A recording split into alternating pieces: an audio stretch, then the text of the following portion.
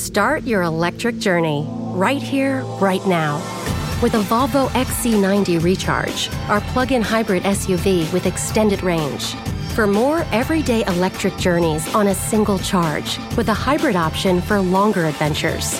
Contact your local retailer to book a test drive or design your own vehicle at volvocars.com/US. The Volvo XC90 Recharge Plug-in Hybrid, the electric car with a backup plan.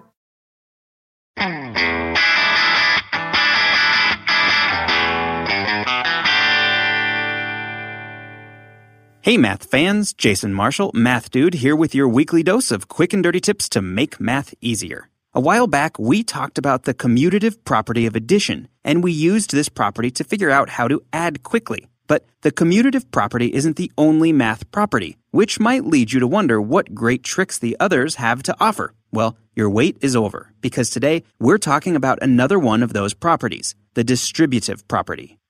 Do you remember when we talked about area? Well, that topic is going to make another appearance in this episode, so let's take a minute to make sure we're all on the same page. The idea of area is used all the time in everyday life. For example, let's say you need to figure out how much money to save for new carpeting in your bedroom. When you go to the store, you see that carpet is sold by the square foot. So to estimate the total cost for your room, you need to multiply the price per square foot by the size of your bedroom. And by size, I mean the area in square feet. So how do you calculate the area? Well, you just measure the length and the width of the room in feet and then multiply these two numbers together. That means that for a rectangle, the area is just the length of the rectangle times its width. Okay, now that we've got a handle on the idea of area, I'm going to describe a drawing that I want you to picture in your mind. Or if you'd like, follow along with a pencil and paper and make the sketch as I describe it. And if you're still having trouble picturing what I'm saying, check out the web article version of this episode at mathdude.quickanddirtytips.com. I've got some great sketches there that should definitely help you out. Okay, now for that picture. First, draw a large rectangle. It doesn't matter if it's wider than it is tall or taller than it is wide. Picture it however you want. Now, draw a vertical line inside this large rectangle that extends all the way from its top edge to its bottom edge. Again, it doesn't matter exactly where you position it from left to right. That's entirely up to you. So what do you have? Well, you have a picture of a large rectangle that contains two smaller rectangles inside of it. Now, let's name some of the features in our drawing. Why? Well, just as with people, it will allow us to talk about them without having to say awkward things like, look at the tall guy with the short red hair and glasses. We can just say, look at Bob. But in our rectangle's case, let's not use names like Bob. Let's use letters of the alphabet, just because they're a lot shorter to write.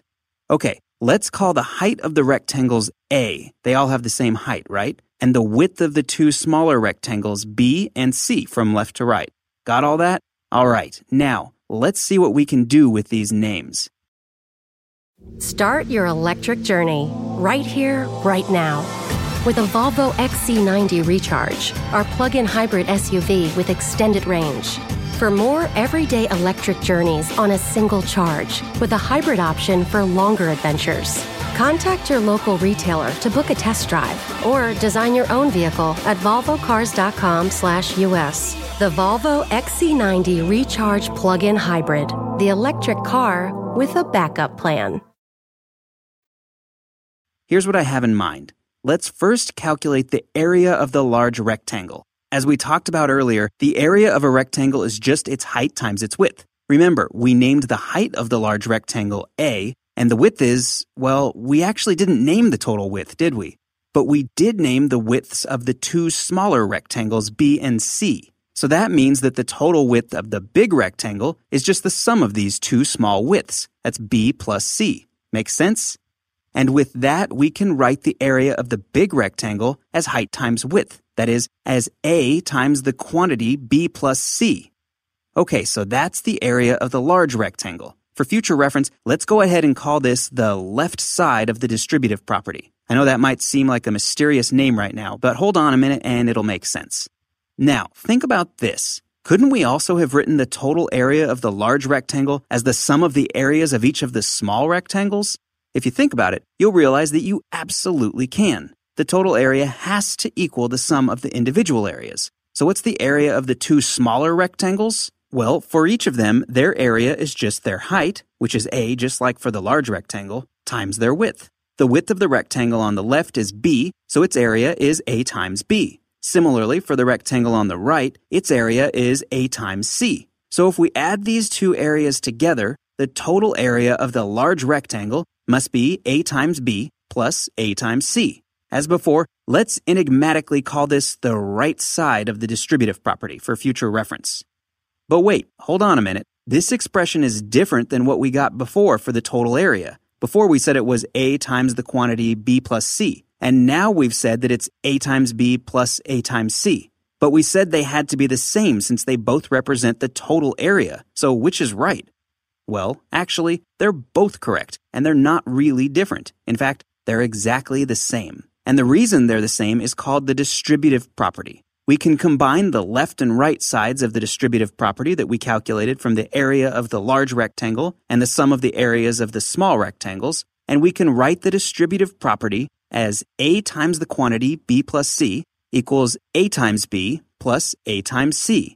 This says that multiplication is distributive over addition, and that means that if we take the sum of some numbers, in our case a and b, although it doesn't have to be two numbers, there could be as many as we want, and we multiply this sum by some other number, in our case a, the result is the same as if we first individually multiplied each number in the sum by a and then added them all up.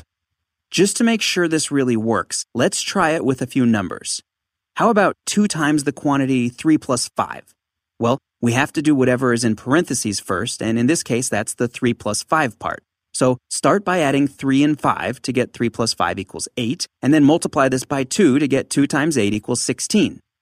Now let's do it the other way. It's just 2 times 3 plus 2 times 5, which simplifies to 6 plus 10, and that, of course, equals 16. So yes, we get the exact same answer either way. The distributive property works. Of course, we already knew that since our picture with rectangles showed us that it had to be true. Okay, that's all the math we have time for today. But that's not all we have to say about the distributive property. So be sure to check in on future episodes to hear about a real-life interpretation of the distributive property and a way that you can use it to perform lightning-fast multiplication in your head.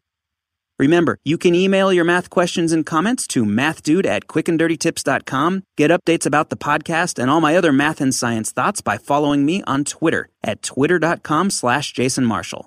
And become a fan of The Math Dude on Facebook at facebook.com/themathdude. Until next time, this is Jason Marshall with The Math Dude's Quick and Dirty Tips to make math easier. Thanks for listening, math fans.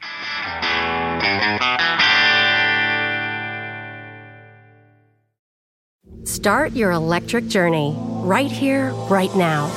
With a Volvo XC90 Recharge, our plug-in hybrid SUV with extended range.